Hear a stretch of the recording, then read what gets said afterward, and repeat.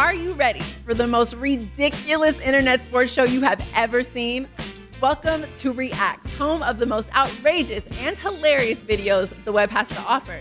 So join me, Rocky Theus, and my co-host, Raiders Pro Bowl defensive end Max Crosby, as we invite your favorite athletes, celebrities, influencers, entertainers in for an episode of games, laughs, and of course, the funniest reactions to the wildest web clips out there. Catch Reacts on YouTube, and that is Reacts, REAXX. Don't miss it. This podcast episode is brought to you by Coors Light. These days, everything is go, go, go. It's nonstop hustle all the time. Work, friends, family expect you to be on 24/7. Well, sometimes you just need to reach for a Coors Light because it's made to chill. Coors Light is cold lagered, cold filtered, and cold packaged. It's as crisp and refreshing as the Colorado Rockies. It is literally made to chill. Coors Light is the one I choose when I need to unwind. So when you want to hit reset, reach for the beer that's made to chill. Get Coors Light in the new look delivered straight to your door with Drizzly or Instacart. Celebrate responsibly. Coors Brewing Company, Golden, Colorado.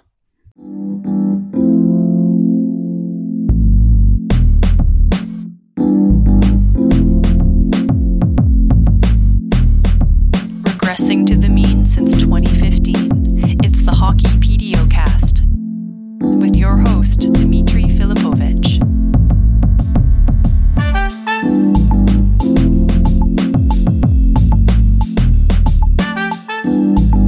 Welcome to the Hockey PDO-cast. My name is Dmitry Filipovich, and joining me is my colleague from EP Rinkside. It's my good buddy, Ryan Lambert. Ryan, what's going on? Hello. I'm chilling, man. Second podcast record today. You know how it is. Look at that, on the grind. And also joining us to make this a three-person podcast is my good friend, longtime friend, been on the show a bunch of times. Most recently, my puppy playdate pal, Thomas Drance. Thomas, what's going on, man? I'm doing well, and I'm excited we have Lambert here too, because he can open sort of like the Boston chapter of the Mount Pleasant Puppy Appreciation and Hockey Stats Nerd Society.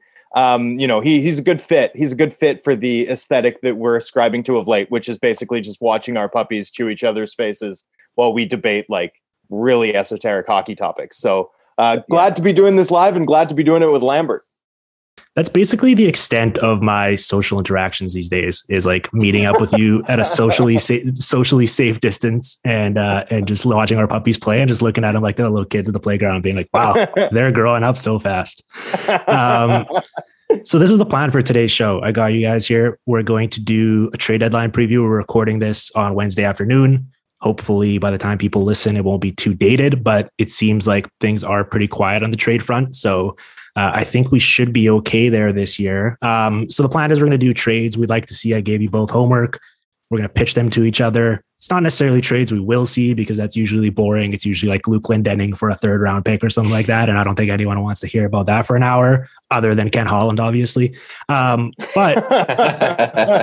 we are going to try to keep it realistic and plausible. So players that are generally available on trade boards, or at least reportedly, and then kind of just passes like the logic test of, can this financially work, make sense, all that stuff. But we're not going to get too bogged down with the returns. We're going to mostly focus on the players going to the teams. And so I don't know, I guess let's open it up with this, since it is a bit of a trade deadline preview. How are you both feeling about this actual deadline in terms of the activity level? Do you think that it's going to be true that just because of all the financial complications and obstacles that it's going to be more quiet than ever before? Or sort of just like, what's the temperature right now? How should fans be feeling heading into this trade deadline? Yeah, it feels like it's going to be a dud, right? Yes, for like, sure. Nobody wants to take on money, and nobody wants to have to cross a border, and there's so many hoops you have to jump through, and there's also like 6 teams that legitimately feel like they could actually do anything of note in the playoffs. So the number of teams that will actually be buying and like willing to meet all those other criteria, it's going to be so small. It's going to be like the incentives to buy if you're a fringe contender are nil, right? Like what's the advantage of getting your owner 6 playoff dates? Like what you really need to drive activity and prices at the deadline are like the team that's sixth best in their conference. That's like, but maybe we can win a round. Our goalie's hot. Like, now's our time, or like a team that loses a player to injury, like the Canucks last year, and is just like hanging on for a playoff spot. And it's just like, we'll overpay for a top six winger. Sure. Yeah, let's do it. That's just not going to happen this year. Like, there's no business case you can make to go all in unless you're, and I'd put the list at 5. Like, for me, it's Toronto, Tampa, Carolina, who, they're not going to add spend. Vegas, Colorado. Maybe there's a few other teams that could get into the mix, like Minnesota. But I mean, the list of buyers is low. That's going to depress prices. There's no cap space in the system. We're looking at, I think it's 18 teams within $1 million of the upper limit. Like, it's just grim in terms of those sort of semantics. So everything has to be money in, money out. Really complicated. I still think we see 5 to 10 moves. All of that said, I still think we'll see somewhere in the range of 5 to 10 moves, which would essentially double the amount of activity we've seen over the last 85 days since training camp opened. But, I do expect a quiet deadline.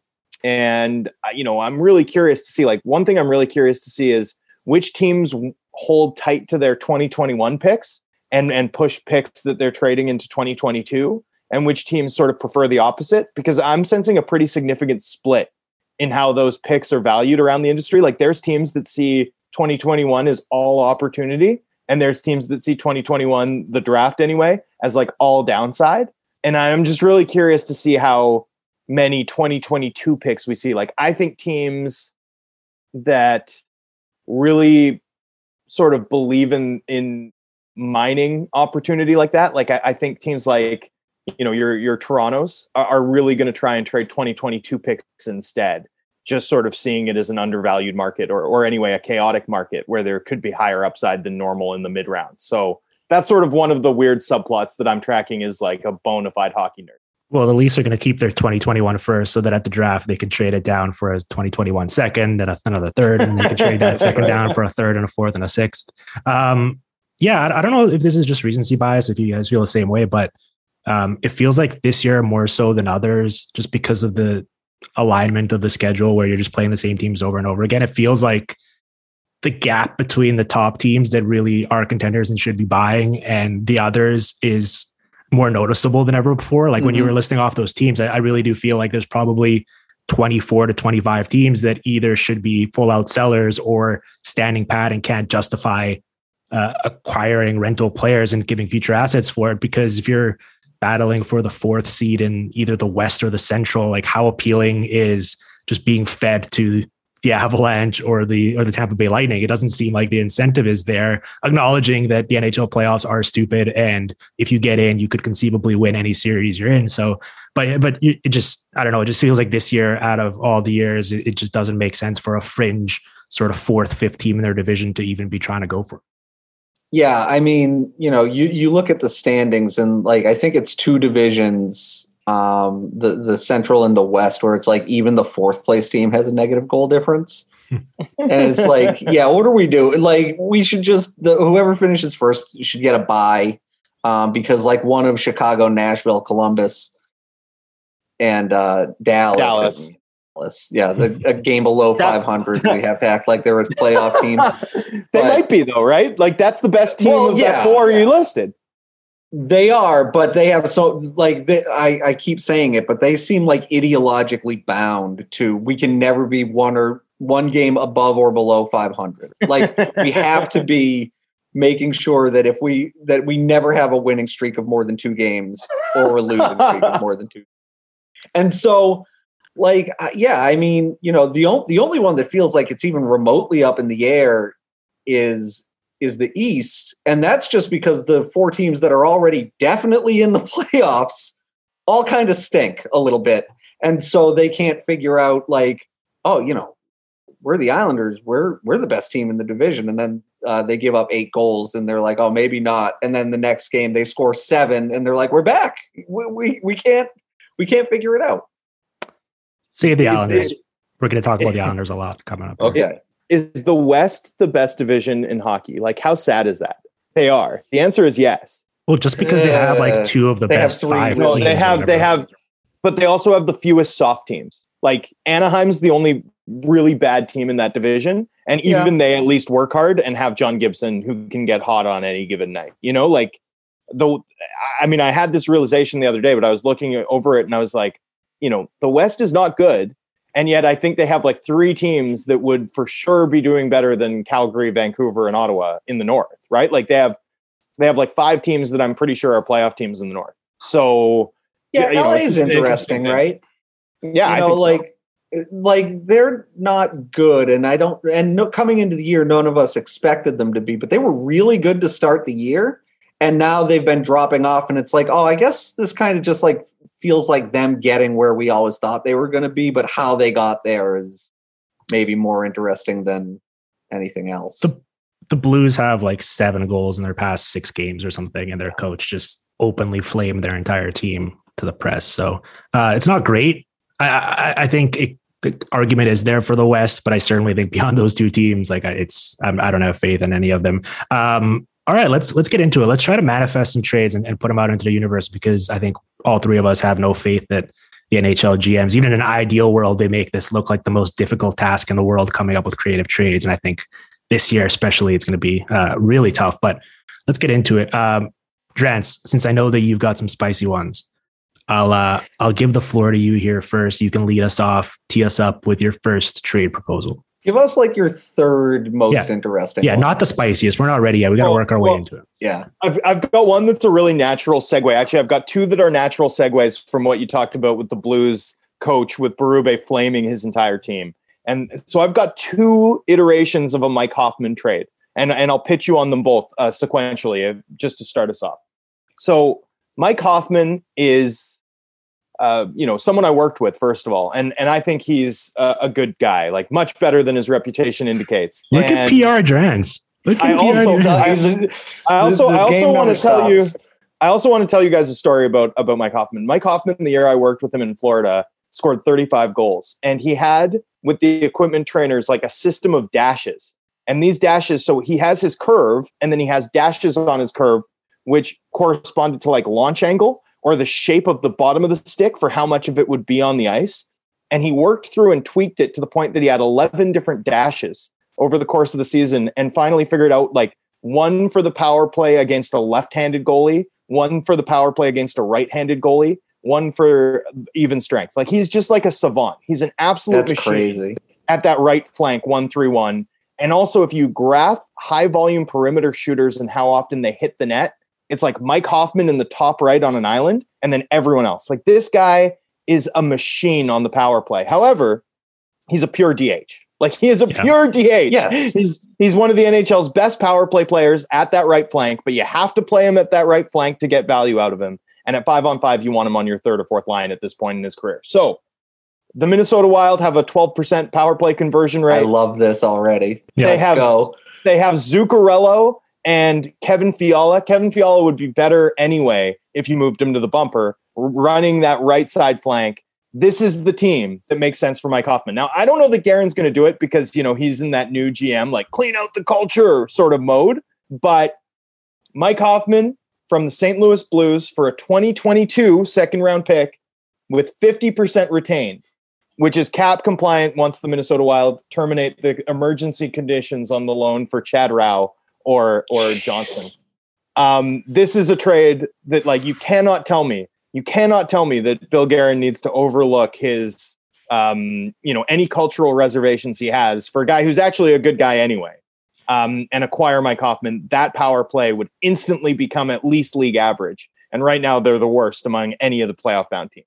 So I've got 3 instant thoughts. One, your anecdote about Hoffman's blade and his curves. Mm-hmm. I love the idea of him just having conversations about it with Ryan O'Reilly in the Blues dressing room, and Ryan O'Reilly just being like, what are you doing? I'm just using the most outrageously simple one for every single game state.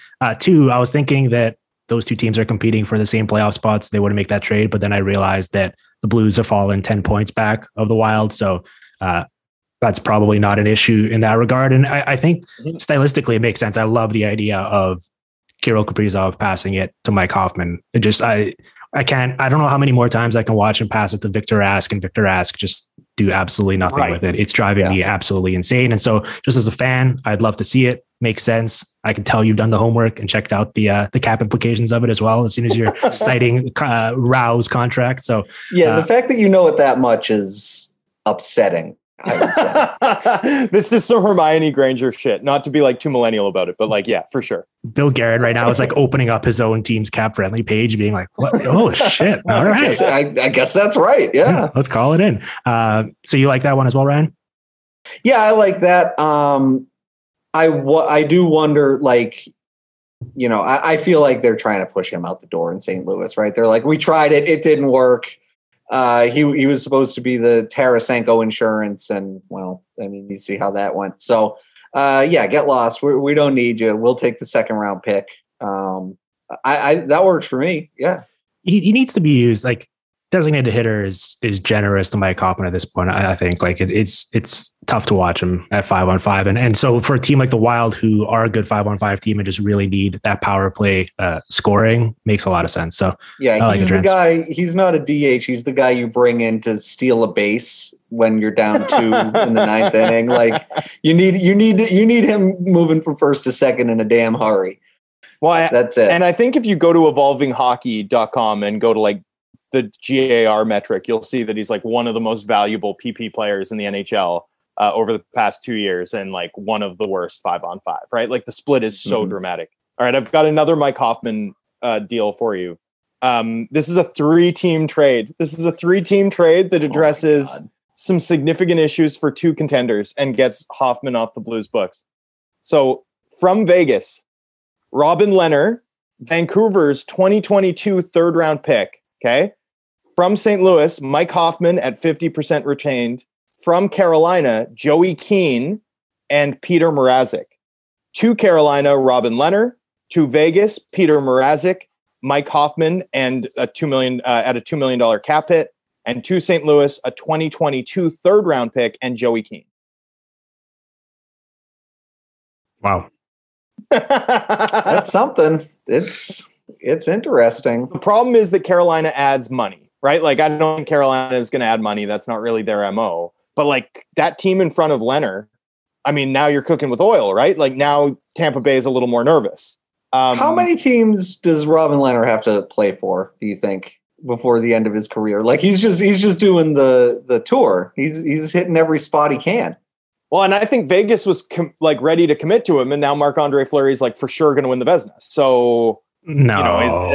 You don't think so? No. I was just saying he's not going to have enough games played at the end of the year to compete with. Well, first of all, Vasilevsky's running away with it. Yeah.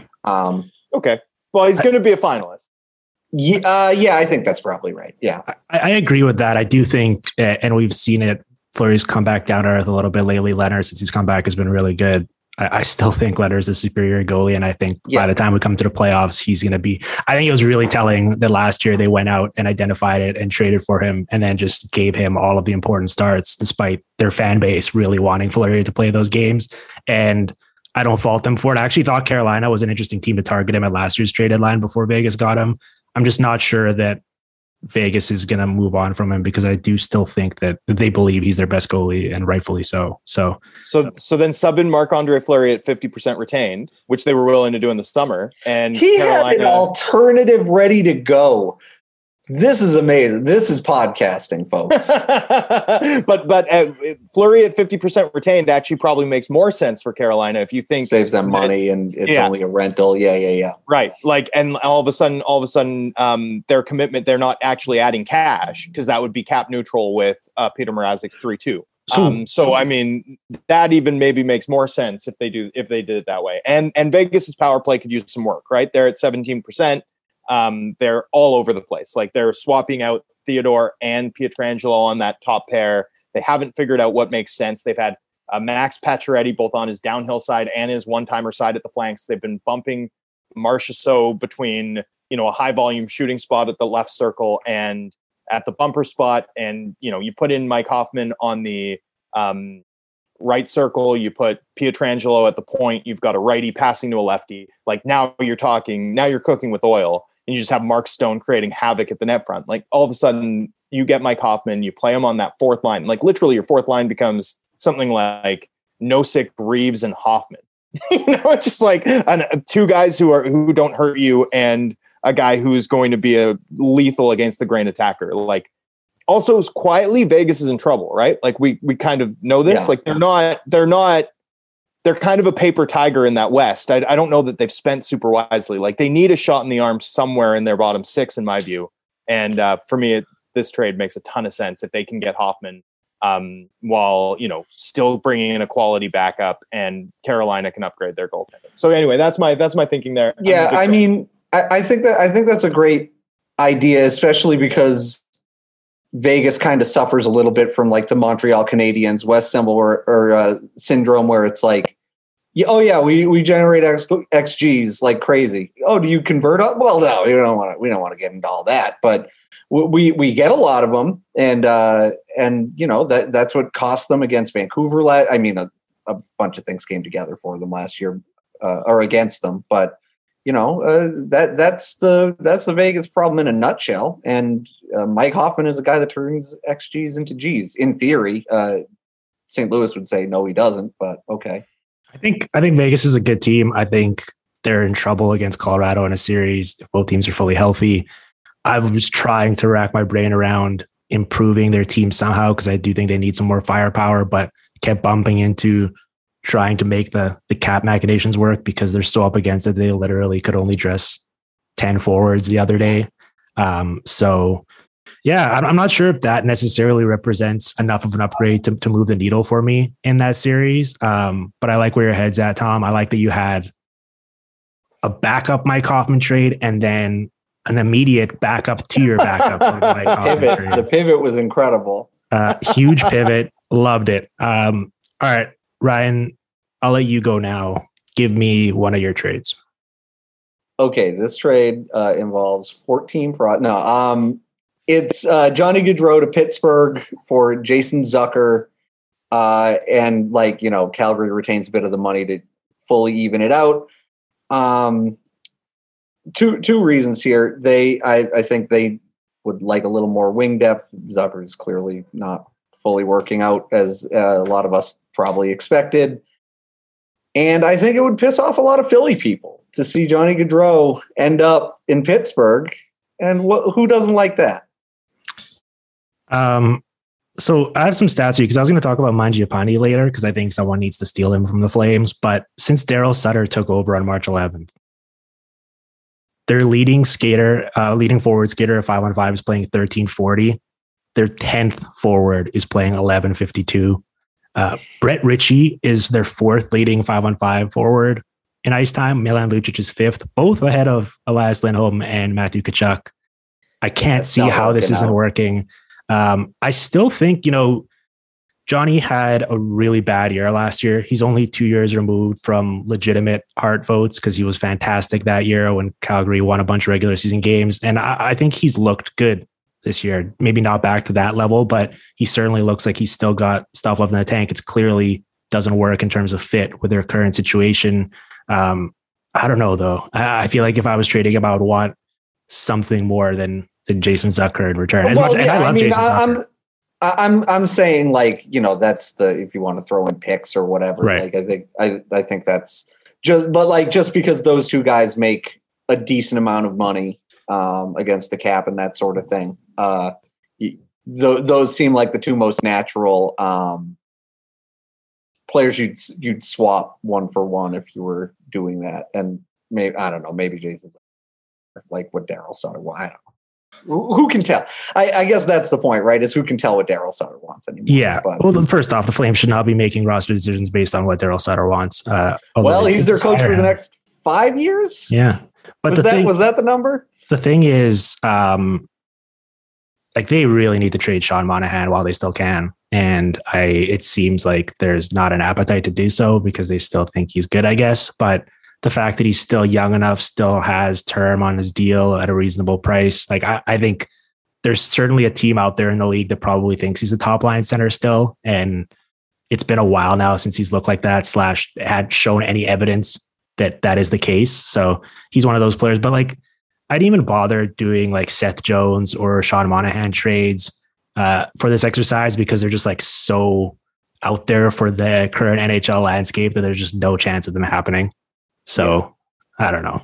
But Gaudreau's got to get out of Calgary. That was my main thinking on this one. Yeah, it's sad. It's sad watching him there. Yeah. It sucks.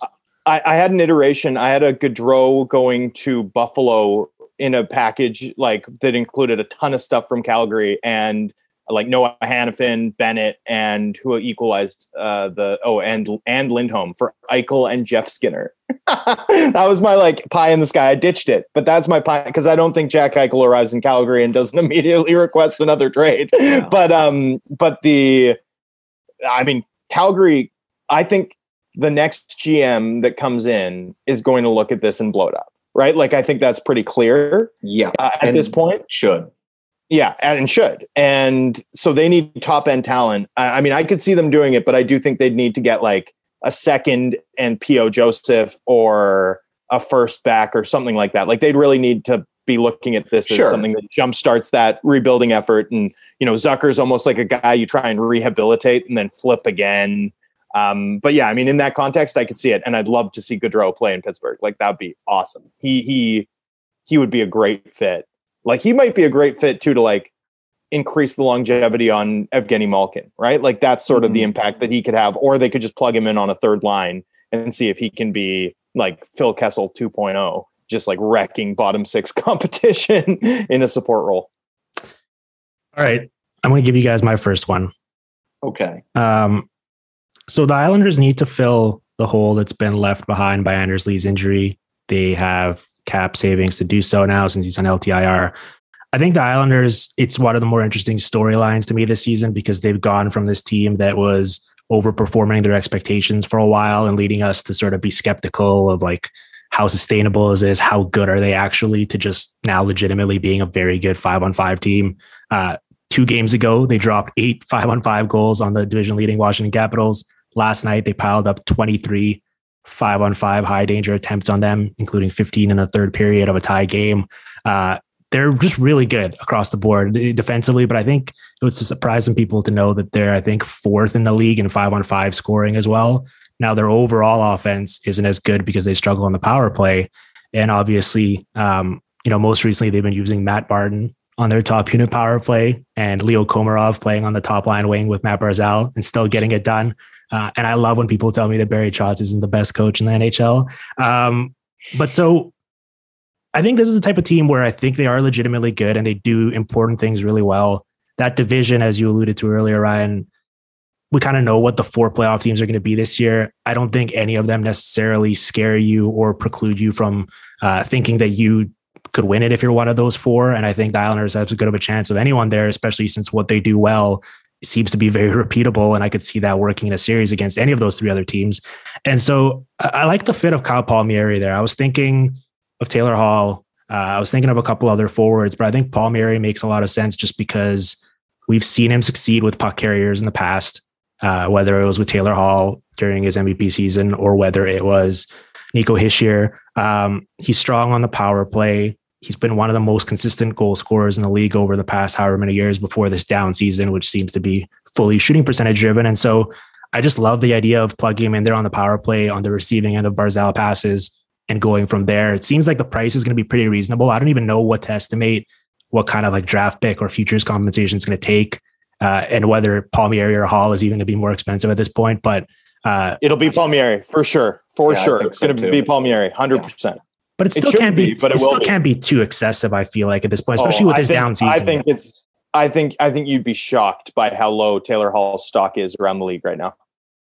I would not be. Like it's you all. I mean, I see somebody like last week being like, or maybe it was a little longer ago than that, but just saying something along the lines of like, yeah, maybe a second round pick for Taylor Hall, and it's like, whew. That guy was like the MVP a couple of years ago. Yeah. I think Kevin Adams scrambling. Scrambling. Yeah. I think Palmieri will go for a lot more than Taylor Hall. But I still don't think it's gonna be much because if you look at it, I think he's only got 8 goals this year, and it's because he's shooting like 9%, which is funny because he's historically been like just a 13% shooter every single season. But if you're trading him to the Islanders, right? Yeah. Don't forget the Lou factor, right? Like Lou's going to get his guy. He's going to pay what he considers to be fair price because that's how Lou does business, right? And Palmieri is a guy who he like mined from Anaheim when he was in New Jersey, right? Like Palmieri is like a Lou original, and never doubt a manager's ability to double down on one of their, you know, modestly good moves and overpay. I actually have a Palmieri to the Islanders trade too, so I'll tell you the price I had. Give me the details of it. I had Samuel Bolduc and Colorado's 2021 second round pick. That's I see. Sure. I think that's a very reasonable offer for the Islanders to make. And it's, you know, I think the Devils, it's obviously hindsight. And I think it's unfair because no one could have seen this coming last February. But Kyle Palmieri, with like a year left on his deal and potentially 2 playoff runs, was floated out as a team like maybe the Islanders before they got Pajot or the Oilers were interested in. And I was saying, they should trade him now because it seems like it's going to go for a really high price. And they, I think, that wanted to keep him around for Jack Hughes and maybe potentially even keep him on board as a trigger man for him. But it obviously hasn't worked out. And now settling for a second round pick is obviously not ideal, but it's better than just letting him walk and losing him for nothing. So. Can I tell a quick Lou Lamoriello story? I've never told this story on a podcast, but I want to quickly. I don't remember exactly the reason, but he wanted a suite for a Panthers game, like Panthers, Islanders. He wanted a suite for a Panthers game. And, you know, I know like Lou Lamoriello, the owner of the Panthers, Vinny Viola, had been a minority owner in the New Jersey Nets when they were like under the same umbrella. So I know there's a relationship there. You know, it's hockey royalty. I'm going to take care of him. Right. So, you know, I set up like full press box services in this suite. And then I contact my counterpart with the Islanders and I ask, you know, does Lou want any catering in the suite? Right. Like, well, happy to do it gratis. It's hockey legend Lou Lamoriello, whatever he wants. And the order comes back and it was a gallon of boiling water, 8 slices of lemon and a fruit plate. And I was just like, oh, this guy's going to live forever. Like this guy's for sure gonna. I was expecting like snow crab. Like that was him indulging. He was like, "This is a wild." Like live it up, Lou. Usually I just have some celery, but you know what? Tonight, let's go wild. South Beach, baby. Anyway, I had to tell that story. It's a classic for me. Like I just love that detail. Dudes rock. All right, Drance, it's your turn. Give us another trade. Well, we've talked some Taylor Hall, so I've got some Taylor Hall. I've got 2 Taylor Hall iterations. One's a 3-way trade. Jesus Christ. I've got Taylor Hall to the Panthers for a 2022 second and Henrik Borgstrom. So a reclamation project in Borgstrom. Borgstrom was like pretty good. Like he was excellent at the University of Denver, and then had like 18 points in 50 games at the age of 22 in the NHL. And since then is like washed out. He's like barely even a really good player in Liga. I have no idea what's going on there. There's some tough questions to be asked, but that's why like it's a high upside swing for an organization in the Sabres that need to take those types of, swings at the moment. And the Panthers are like one of the very few teams that are like playoff bound and have a ton of cap space. So I like that fit. And then here's my 3-way trade. From Colorado, Tyson Jost, Martin Kaut, a 2021 third round pick and a 2022 third round pick. From Buffalo, Hall at 50% retained. From Detroit, Hall at 50% retained. Okay. So to Buffalo, they retain $4 million on Hall. They get Kaut, Tyson Jost, and a 2021 third. Detroit gets a 2022 third, and they retain $2 million on Hall. Colorado, cap neutral. This works under their cap. Gets Taylor Hall for $2 million. But okay, so and then they're also giving up Jost, right? 2/3 Jost and Martin Kaut. I don't know. Everyone keeps linking Taylor Hall to the Avalanche. I don't sense that they're that interested in him. Yeah, they might not be. Their offer to him was $4 million or something this past summer. But that's like, I don't think they're interested in him if the conversation includes names like Connor Timmins, right? Or, I mean, forget Alex Newhook, no chance. Yeah. They have another good forward prospect though, whose name just escapes me at the moment. But like those guys aren't going. But like Martin Kaut, I don't think they'd value Tyson Jost a ton. He's been good on that line with Nichushkin and Donskoy, I think. Yeah, but I mean, Yeah, he's a perfectly good player. Yeah. He's okay. I'm Yeah. just he's about to get lost in expansion anyway. Yeah. And True. like Taylor Hall on your third line, like talk about nitrous. Like that's Yeah. insane. Especially in that environment. Oh God, no one can skate with them already. And you add Taylor Hall in a depth role, like come on. And then you do it in a way that actually works with your cap. You're giving up 2/3 a C+ prospect in Kaut, like your fourth best forward prospect, and Tyson Jost, who you're going to expose in expansion anyway. Like, I mean, I just don't see the downside for Colorado. And I see Detroit making a couple moves like this. I wouldn't be surprised if As a pass through. Yeah. Stevie's going to open a laundromat and just launder cap hits for mid-round picks for the next week. Yep. And it's going to be a beautiful thing to see. I was going to say, have you Yeah. been watching any Red Wings broadcasts recently? But then I realized in my head, why would anyone have been doing that willingly except for me, because I'm an absolute lunatic. But just watching these games and just Steve Yzerman, there's just a 4D chess involved of getting the Wings broadcast to be running just highlight packages of Luke Glendening winning faceoffs is amazing. It's just like free marketing. It's like, what else are you guys going to talk about?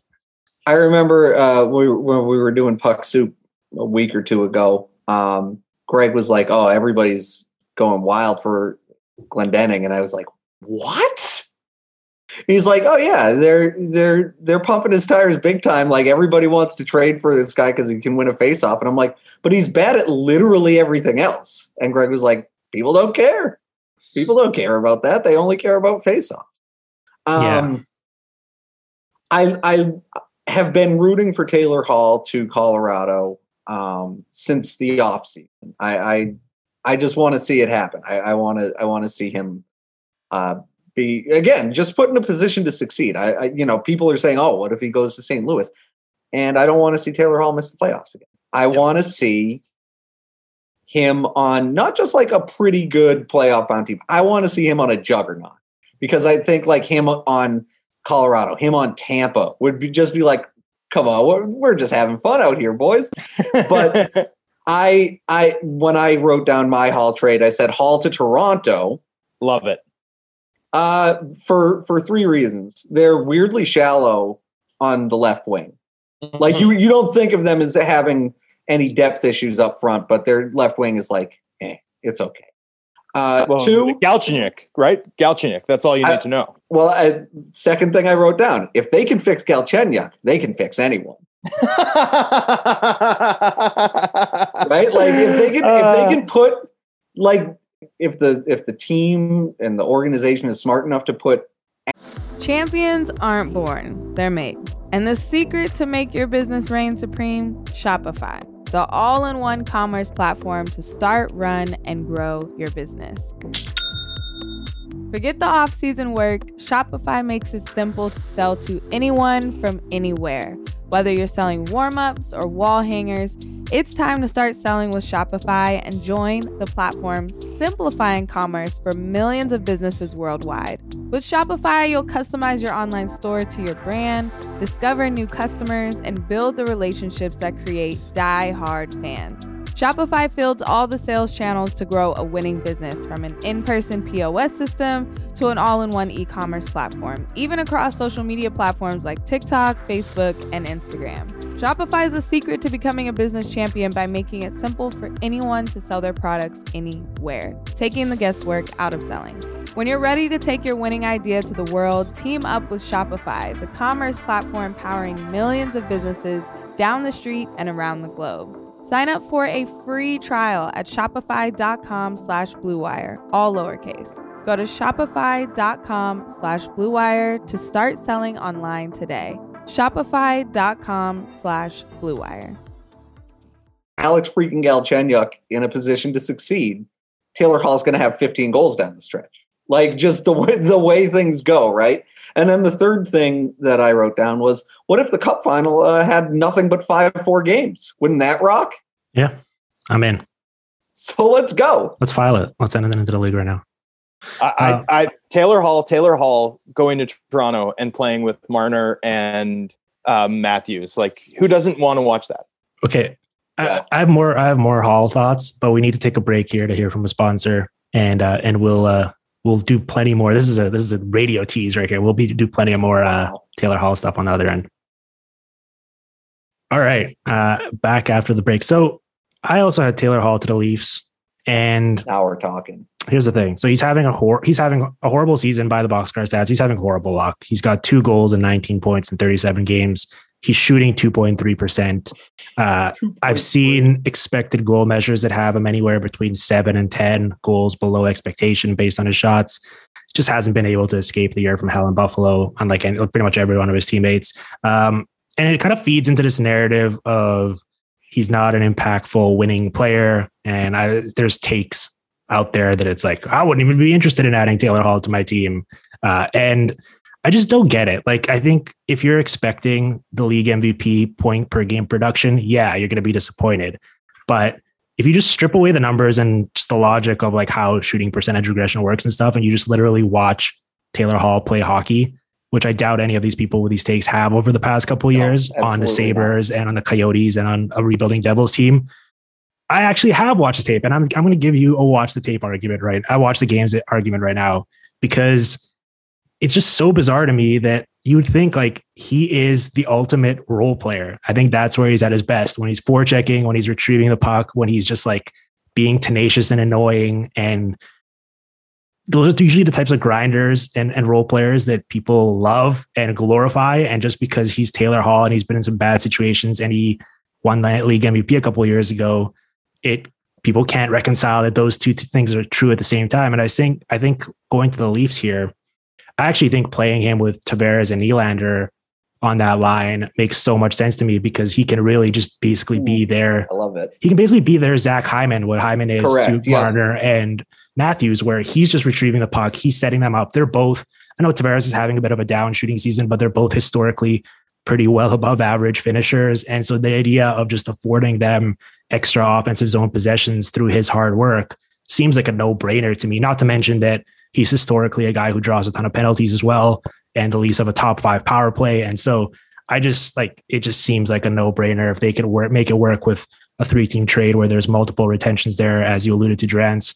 I think that is the big move that they need to make to really go all in. And I think they should be going all in, because this is a unique year where they don't have to play anyone. They don't have to play anyone who's like legitimately daunting until the Final Four, right? And who knows if they're ever going to get that chance again. And so I just think it's a no-brainer, and I have no time for the arguments that Taylor Hall can't contribute to a winning team, because we just haven't seen him in a situation where he's been allowed to do so. And I think he's been horribly miscast. And so I think that is the right fit for him. So I like the him as the bird dog for Tavares and Nylander. Like, let's go. I was thinking more you put him in the Hyman spot and then you bump Hyman down to do the same thing. But it already works with Hyman, Marner, and Matthews. So why fuck with? Yeah, you can swear. It's okay. Okay. Well, then why fuck with that? The reason to fuck with it is that I think Tavares is at his best with a guy who soaks up a lot of space and is maybe a little less reliant on foot speed than Hall is. So I just think he's a better fit for Hyman as like a Anders Lee proxy than he is for Taylor Hall. Like, sure. I feel like you're going to see a lot of Tavares as the trailer behind Nylander and Hall, if that's the look of your line. Whereas if you put 2 assertive two-way guys like Hall and Matthews together, like, can you imagine teams trying to break out against the Maple Leafs top line if you've got Hall and Matthews on the ice at the same time? Like, just enormously disruptive. Be like an elite NFL pass rush or something. Like, it'd be fun to watch. Yeah. I think there's a lot of teams in on Hall, so I'm curious to see what happens. I think the Leafs are the best one. I agree with you.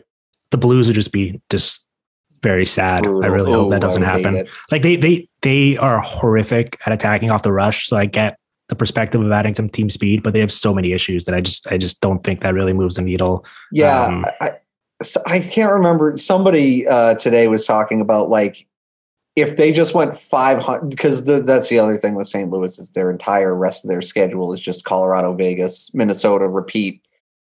And so if they even if they won like 60% of their games, they'd still only have like a 45% chance to make the playoffs. And it's like, yeah, well, forget it then.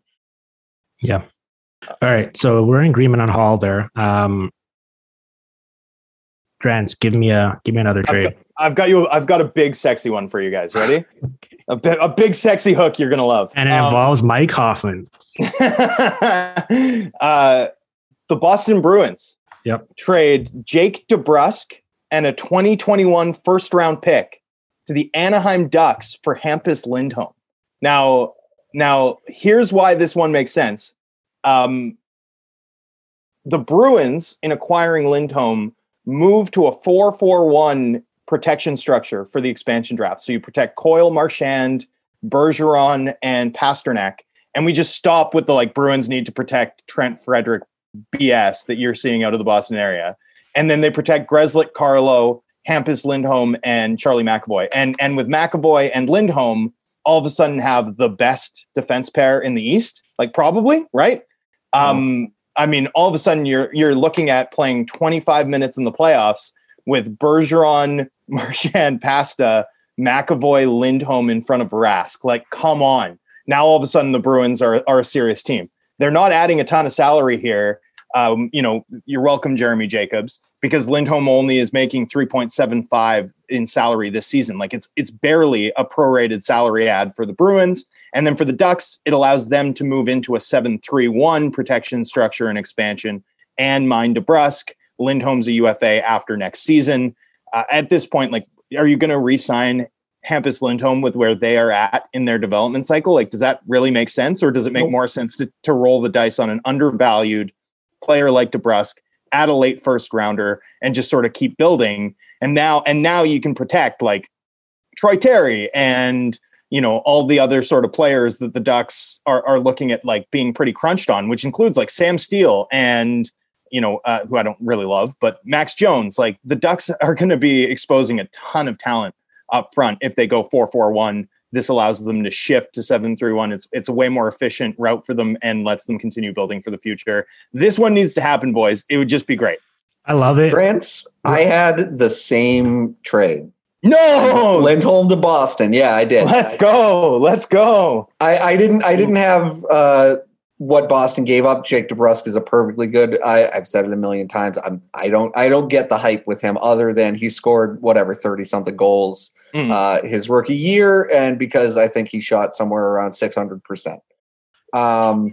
So I've never really gotten it with DeBrusk. I think if you're Boston and you got to give something up, just to get salary out of the way, he's absolutely the guy that you do that with. Absolutely. I had a good comp. I had someone drop a good DeBrusk comp on me the other day. Someone in the industry dropped Evgeny Dadonov. He could if he tops out, he could be like Evgeny Dadonov, which is like a complementary top line piece, right? Like a fringe top line piece as DeBrusk's ceiling, if he can sort of that's a ceiling. Yeah, absolutely. Away from the puck. So yeah, I mean, look, I still think DeBrusk has some breakout potential though if he goes to a team where it's just all opportunity, which it clearly would be for him in Anaheim. Anyway, I like that fit for both clubs. I like DeBrusk better than both of you. I do. I had DeBrusk in a second for Vince Dunn. Similar thinking, because I think the Bruins are in a very, very weird spot here where they clearly need to improve their roster if they're going to actually contend this season. They kind of have to contend this season because of the respective ages of a lot of their key players, and they don't really have much flexibility to do so. They're a really weird team statistically where they still do a lot of the things really well that they've done that have been their hallmarks over the years. They're a top defensive team. Their special teams is the best in the league pretty much at both ends. And they are a 5-on-5 possession team. Now, offensively, they're 31st in high danger attempts, 29th in expected goals, and 27th in actual goals. And that's because their top line has scored 26 5-on-5 goals combined. Their 10 other regularly used forwards have 24 goals combined, including 1 from Jake DeBrusk, 3 from Charlie Coyle, and 0 from David Krejci. And I think the issue with just adding a forward, which I've seen a lot of people say, it's the Bruins need someone who can score goals and help unlock David Krejci. And I get that, and they could certainly use that.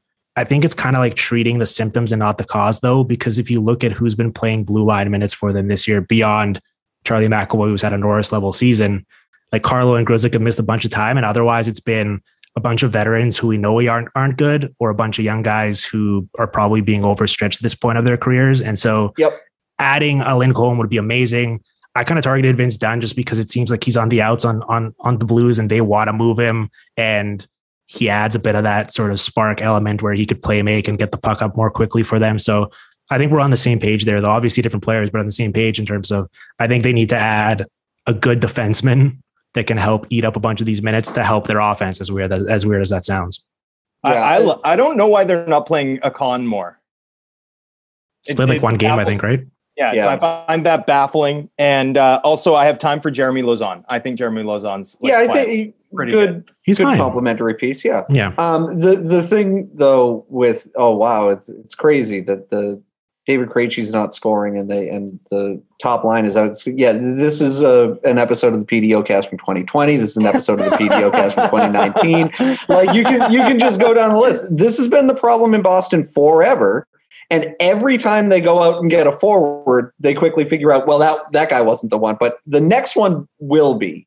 And at this point, I agree. Like, this is kind of the thing we saw in the early Connor McDavid days in Edmonton, where it's like, oh, he's doing a lot of it himself, and then he can't do anything else because he has to go get the puck and take it 200 feet because nobody on the blue line is doing that for him.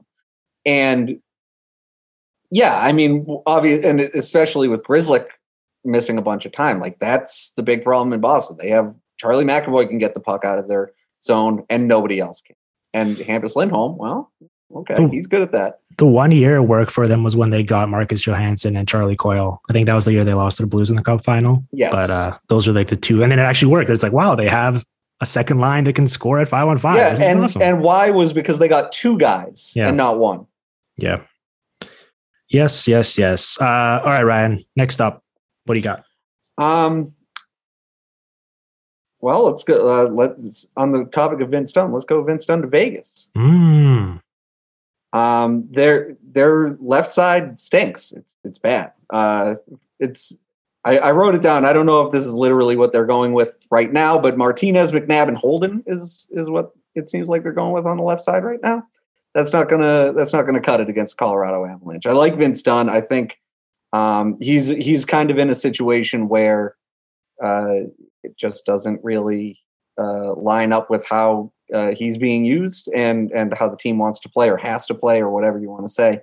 And you know, I think Vegas has some pretty clear deficiencies in various places, and certainly, like you would say, center depth. But there's no Michael Granlund is going to be the big. They're not going to improve their center depth at this deadline. Yeah, so I don't know. Like they need to improve. They don't need wings. They aren't going to get a center. They have the two best goalies in the league right now, maybe. And well, with all due respect to Hellebuck and Vasilevsky, I guess. But then, so they need defense. Vince Dunn seems like a guy who they could have for quite a while and use effectively. Well, and the thing with Vince Dunn, he's really cheap and cost controlled right now. Yep. And so that for them financially to make it work, that'd be huge, because I think what he would provide to them this season significantly outweighs like how much he'd cost them financially. And there's very few players that they could realistically acquire like that right now. So I like it from that perspective. I like that the Vegas Golden Knights get to acquire Colin Miller 2.0 with left-handed Colin Miller with that's Vince Dunn's better than Colin Miller. Yeah, I'm just saying it's the same. It's the same. I think so too. To be honest with you, I'm a big Vince Dunn fan, but also it's a guy who we've just never seen play top four. Like we've just never seen him play matchup minutes. So he's done all these sexy things, but does it translate against tougher comp? It's just like, it feels like 2016 Colin Miller all over again. And that is a risk you're taking if you're Vegas. Although in Vegas's case, you're just going to play him with White Cloud on your third pair anyway. And the best part about it from Vegas's perspective is they duck expansion. Like almost no teams except like Vancouver and Vegas can add Vince Dunn and keep him away from Seattle. Boston. But Vegas can. Yeah. Well, no, but I guess Boston, because you probably just. Well, now that they have Lindholm and McAvoy, right? It's gonna be tough. And that was the other thing I meant to say about Boston and Lindholm too. Is like Boston and Anaheim love trading with each other. They're That's like, true. Oh, all your problems, we'll take them, no problem. That's great. So, that was another reason I like that trade. But I think Vince Dunn is the kind of player that like Vegas can put him in a position where he can grow in a way that now he can't in St. Louis because they don't have that extra top pair guy. Well, here's the problem. Well, it's actually a good thing in this case.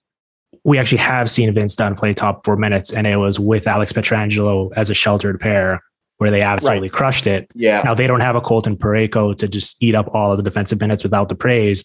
But I would be intrigued. And I think they would get more out of Pietrangelo as well, because I think they've been sort of miscasting him in terms of acquiring him and just expecting him to do everything, which he wasn't really doing towards the end in St. Louis. He was being used very effectively to succeed. So I like it. I like it a lot.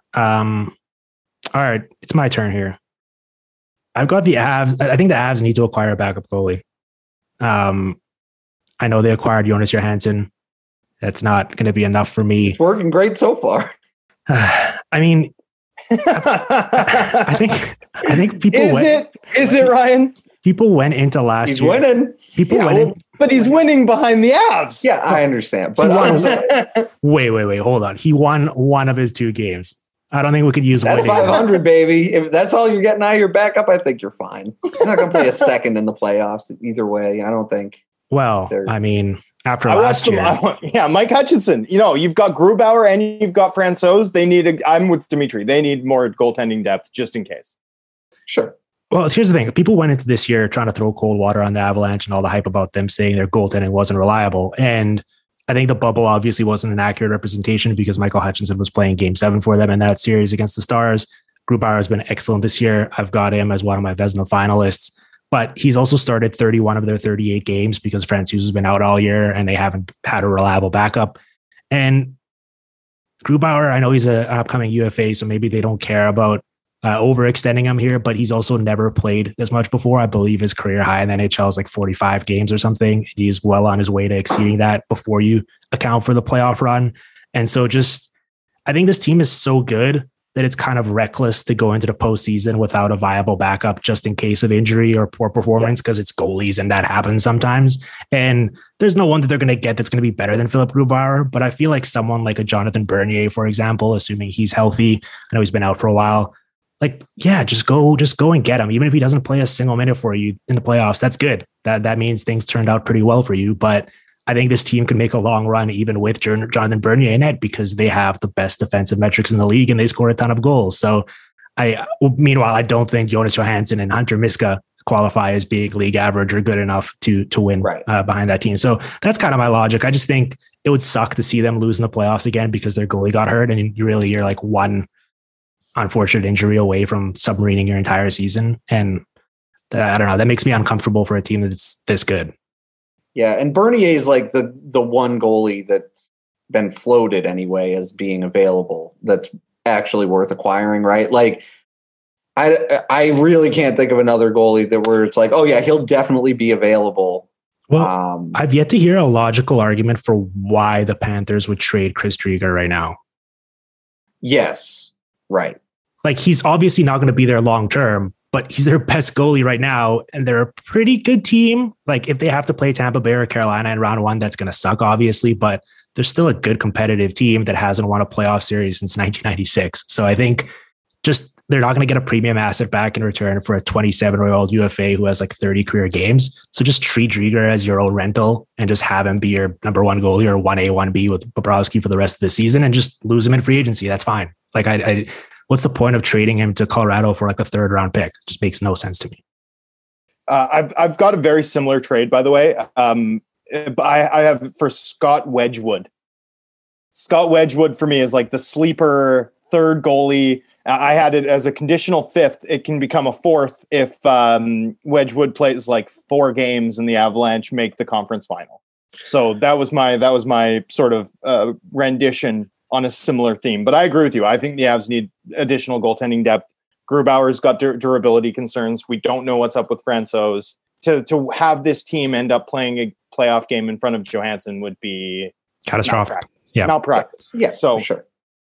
I like Riddick there actually more than Wedgwood, but it's fine. Yeah, but Riddick, I don't think anyone trusts Riddick right now. I think he's a good reclamate. I think. Well, he's no Scott Wedgwood. No, but Riddick. I think there's been concerns that Rittich didn't show up to camp in shape. Like, I think Rittich's more like you take a gamble on him in the offseason and try and rebuild him and believe in that, as opposed to a deadline guy who at least makes you not lose sleep if you're starting him the next day in a playoff game. You know what I mean? Like Wedgwood's kind of, well, you still lose sleep. It's Wedgwood. Well, I showed up to this podcast out of shape, so it's fine. I'm not going to beat up Dave Rittich for that. Hear me out. Big save, Dave. I screwed it up. Never mind. We're bailing on that bit. We've gone this long and I haven't pitched a Vancouver Canucks trade, so I should do so. Okay. I mean, I think they're going to re-sign Tanner Pearson, which is an error, but this is what I think they should be looking at in terms of a Pearson deal. And this is a 3-team trade going through Stevie's laundromat again. So from Vancouver, Tanner Pearson at 50% retained. From the Toronto Maple Leafs, as we discussed, the Maple Leafs need left wing depth, a 2022 fourth round pick, a 2022 fifth round pick, Timothy Liljegren. From Detroit, 50% retained on Pearson and Taro Heroes. So Vancouver gets a 2022 fourth, Timothy Liljegren, and Taro Heroes. They just need bodies at this point if they're going to have to finish the season when the majority of their team's been COVID positive. So I just like the inclusion of an additional body who can play games for you and who you're not going to be too worried about. To the Maple Leafs, Tanner Pearson. Tanner Pearson comes out of this trade with a $938K cap hit. So this does not preclude them from then going out and also getting Hall or doing something sexier. This is like, let's go. You're now looking at like Kerfoot, Thornton, Pearson on your third line. And then Detroit gets a 2022 fifth round pick for their trouble. So that's my what the Canucks should be looking for is like a mid round pick, Timothy Liljegren, who like immediately plays top 4 minutes for them, and just a live body up front. They get off Tanner Pearson and Toronto adds like him like 120K above the veteran minimum. I mean, this is a win-win-win. Yeah. And Jim Benning watches some Leafs playoff games, falls in love with Tanner Pearson, and throws a bunch of money at him. 6 years, $6 million. But that's fine because you've added a good defenseman and a fourth. Like, whatever. If you're going to overpay the guy anyway, do it after you've monetized him. To be clear, I want the one takeaway from this podcast to be Dran says 6x6 Tanner Pearson. That's fine. That's fine. At least get Liljegren for it. Come on. All right. Come on. I like it. All right, RL, do you have any more trades? I have like one or two more, but I'll let you go. I have 2 more on my board here. One of them, I think this is just kind of everybody's saying that this should happen, but I wrote it down anyway. Ekholm to Winnipeg. I would, I would just like to see what if the Winnipeg's second best left defenseman wasn't Derek Forbort anymore. What's that world look like? It looks like a little bit less like the Hellebuck show, right? Like that's the thing. Everybody's saying, "Oh yeah, they're looking to make a big splash here, or as big as they reasonably can, given the constraints of the situation," and blah blah blah. And it's like this is the only one that maybe you say David Savard, but Ekholm's the prize here, and the question I guess becomes whether Nashville decides they want to sell after this heater they've been on for the last little while. But if they make the right decision and they do just start selling despite everything that's happened in the last few weeks, like Ekholm to Winnipeg is one perfect sense. Yeah, I was going to say just because they're back in that playoff spot now that Saros is playing really well and Ekholm's been playing huge minutes. He played like 28 minutes for something the other night for them, and he's been playing well. And the reported offer or ask was like Heinola and a first and another asset. And I think that's too much just because I don't think Ekholm necessarily it warrants it for a team that's kind of at their arc that the Jets are right now. But I think they do need to add someone. I mean, like they're like hard matching Neil Pionk and Derek Forbort against McDavid in these games. Yeah. And it's like, I mean, regardless of what Paul Maurice is going to try to sell you, like, this is a bad defensive team and they get by because they have a top 3 goalie in the world, maybe a top 2 goalie in the world. And once again, he's up there. I think he's 3rd in goal save above expected, but all their defensive metrics suck. And even if their internal stuff is different than the public metrics we have, I find it hard to believe that any of it paints them in a light where all of a sudden they're a good or even respectable defensive team. Drance, I know you are quite down on this Winnipeg team. I am. I waffle on them because I there's obviously red flags, and I think we can't dismiss them. And I don't think they're very good, but their formula of a ridiculously good goalie, a top 5 power play, and opportunistic scoring off the rush in a long sample, that'll come back to bite you. Unfortunately, the playoffs are not a long sample, so it's very easy to see a scenario where a team with that recipe gets hot and wins games they shouldn't. And so like I'm kind of sitting on the fence here in terms of like embracing the possibilities for the Jets. And obviously adding a guy like Ekholm would certainly help a lot in terms of the defensive metrics. So they're playing the Oilers. They're playing the Oilers in the first round. Draisaitl, McDavid overpower them for sure. And Edmonton's got a mobile enough defensive group that they can keep up with them, right? Like that. I mean, that's a really bad matchup for Winnipeg from my perspective. It'll have to be the Hellebuck show if they're going to win. But it's going to be unless they upgrade their defense. It's going to be Connor Hellebuck versus Mike Smith. Yeah, but Mike Smith is fine. But the thing is the small sample thing goes either way. Like obviously you'd rather bet on Hellebuck, but I'd rather bet on Hellebuck over 20. I don't know that matters when I just think I think the Oilers are rock to the Winnipeg Jets is scissors. You know? Yeah, I don't think anybody's saying that they're just going to be able to lock down either of the top 2 lines. Like even if they get away with locking down one of them, well, okay, here comes Leon Draisaitl. He won the MVP last year. He had 140 points or whatever it was. So yeah, that's a tough sell. I love their third line. I love Kopp, Lowry, Appleton. That's like plug it into my veins. That defense core. If they had another top 4 defenseman, I'll probably change my tune a little bit on the Jets, but I think I also think that second line is softer than people realize. Like Dubois, Wheeler, I agree. That's not scaring me. Not nearly the same way that, it's Scheifele, Wheeler. But the obviously the Ehlers Connor line is sick. Yeah, I like David Savard there for a significantly smaller price. You can read my take on that on EP Ringside. That's what we call a plug. Wow. I've got a David Savard trade. All right, let's give me one. I'm sending him to the Panthers for Sarah Knoll and a 2022 third-round pick. Ekblad replacement, basically. Obviously, familiarity there with Zito. I think that one makes sense. And I've got another Panthers one, which is another Vancouver Canucks one, too. This is a Panthers-Canucks trade, so without me involved.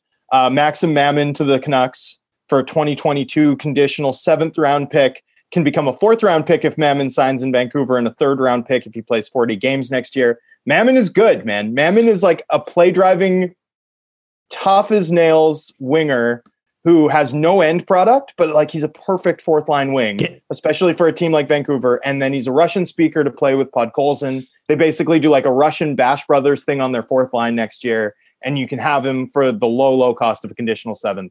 Like what? Tell me I'm wrong. Like what? You only got why 6 would trades you not do this? You only got 6 trades on this, and you're like, okay, it's Malman for a conditional 7th. I'm so dedicated to this. Like, who says no? Who says no? Go check out Maxim Mammon is like look, you don't want him playing up your lineup, but he's like a play driving 4th line winger who's 6'3", 230 pounds, can fight. Yeah. Like he's like an old school prick player. Yeah. And he scored in the K this year. He had 45 points in the K this year. Like this guy's not gonna you're not getting him for his scoring, but it's like this is the perfect low cost. All Jim it's going to cost you is had a one-way deal. 6'3". Yes, 6'3" and cut. Like fuck, get this guy. Someone needs to go get this guy. One thing I will say about the Jim Benning era in Vancouver is they have not traded enough draft picks away for players who aren't any good.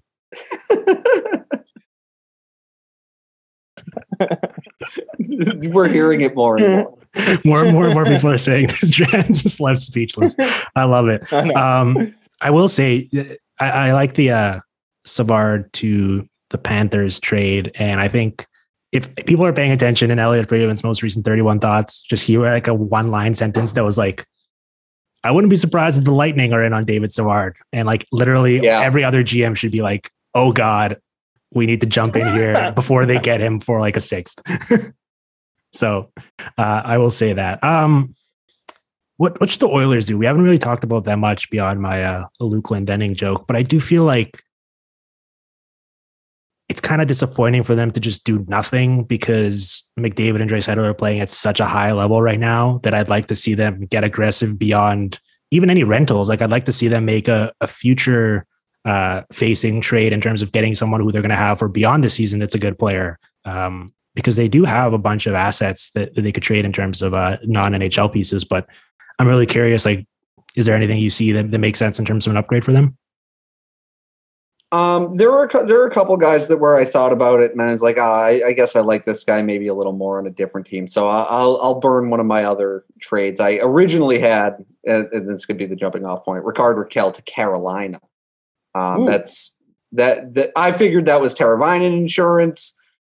And right now, without Teravainen in the lineup, they go Necas, Fogle, Fast, and McGinn down that side, and Rakell helps a lot, I think. And so I think, I don't think it's telling tales out of school here to say Edmonton needs wing help. So if you want to say Rakell to the Oilers, hey, who am I to stop you?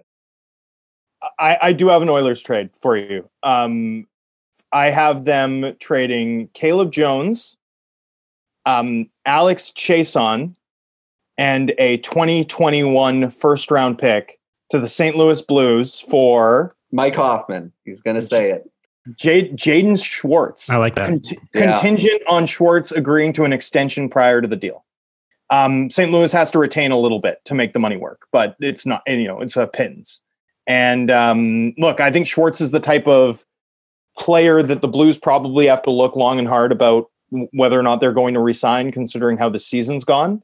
I'm not sure. Like, he has a pretty expansive limited no trade. I guarantee you Edmonton is on it. But look, I mean, you get to play with McDavid. Like, he's the type of dynamic sort of player, though, that I think could really give some of that sort of long-term additional dynamic depth to the Oilers. And I just think it's a crazy, crazy good fit potentially. Like, can you imagine Schwartz's just like all around intelligence playing with Draisaitl? Like, man, that to me just seems like such a match made in heaven, hockey heaven anyway, if not lifestyle heaven in Edmonton. But that was the Edmonton trade that I was sort of looking at as something that I would consider. I included Caleb Jones in there, right? Yeah. Caleb Jones, I think they're gonna lose a defenseman in the expansion draft. Yeah. That's just how it's going to go. And St. Louis isn't super well positioned to protect him either. Well, after they lose Vince Dunn and any number of trades that we've already proposed here. That's true. That's right. So I just think that makes sense. Caleb Jones also is better than he's shown this season in Edmonton. Like, he's been underutilized there. So I think that one makes sense. I also like your Schwartz trade there because you put him on the opposite wing of Puljujarvi, and it's like, let's go, fellas. We're loading up the bus here. Yeah. I like it. Yeah. Whether it's Rakell or Schwartz, or I'd even say like Philip Forsberg, if you want to get crazy, or trying to steal Sam Reinhart from the Sabres. Like, I want to see the Oilers linked to more aggressive, big picture trades as opposed to like fourth line guy who's, win faceoffs. I understand like Ottawa media has like galaxy brain full time and they can't help themselves, but like, come on, like you see the Leafs linked to all these guys. It's like, oh, they're considering Philip Forsberg. It's like, why are the Oilers not in on this? Why is this not a thing? And it needs to be, because I'd love to see them add another legitimately good top six player. The Edmonton Oilers couldn't possibly lose a trade involving a Reinhart. So I'm all aboard the Sam train. Let's go. Nice one. All right. Let's, I think that's it. Did we get to all of them? I don't have anything left. So I have one more, but it's pie in the sky. It's for John Gibson to end up on the Leafs. Okay, we're not even indulging that one. I also had one more, and it's Bobby Ryan to Tampa. I just want to. It seems like that's nice. I like that. That'd be nice, right? I'm all aboard.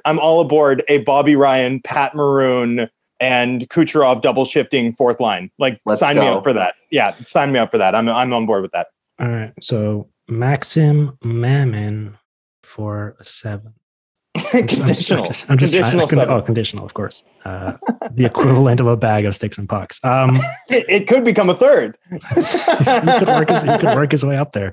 All right, let's plug some stuff. Drance, for more great Max and Mammon content, where can people check you out, and where can they find your work? Oh, all over the place these days. Theathletic.com, of course. And then the Vancast is my podcast project. I've also just agreed to be a contributor with the Sekeres and Price podcast. Make sure to support them, especially if you're a listener in the Vancouver area. Local media needs your support. And also I'm contributing at 650, Sportsnet 650 these days. So good luck avoiding me if you're in Vancouver, unfortunately. You're a busy guy. Lambert, are you writing at any enterprising sites? Oh, I'm trying to think. I feel like there is one. Oh, it's called eprinkside.com. I don't know if you guys have heard of this one.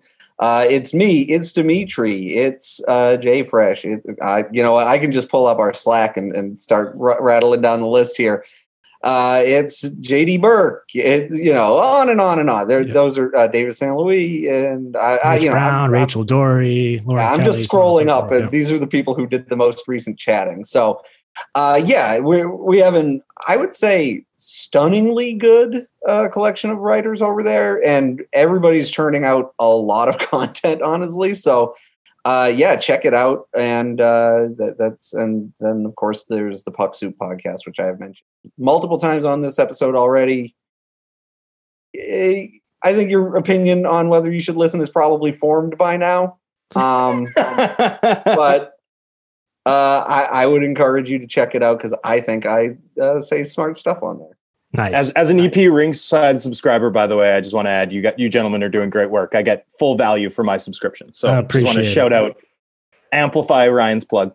And if people want to join Drance and enjoying the EP Ringside product, they can use promo code ILOVEP to get 2 free months on an annual subscription. So please check that out and support our work. And fellas, this was a blast. I'm glad we got to do this.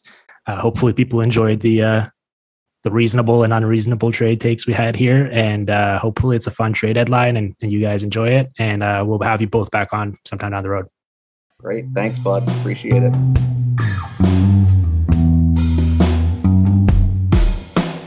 The Hockey PDOcast with Dimitri Filipovic. Follow on Twitter at DimFilipovic and on SoundCloud at soundcloud.com/hockeypdocast.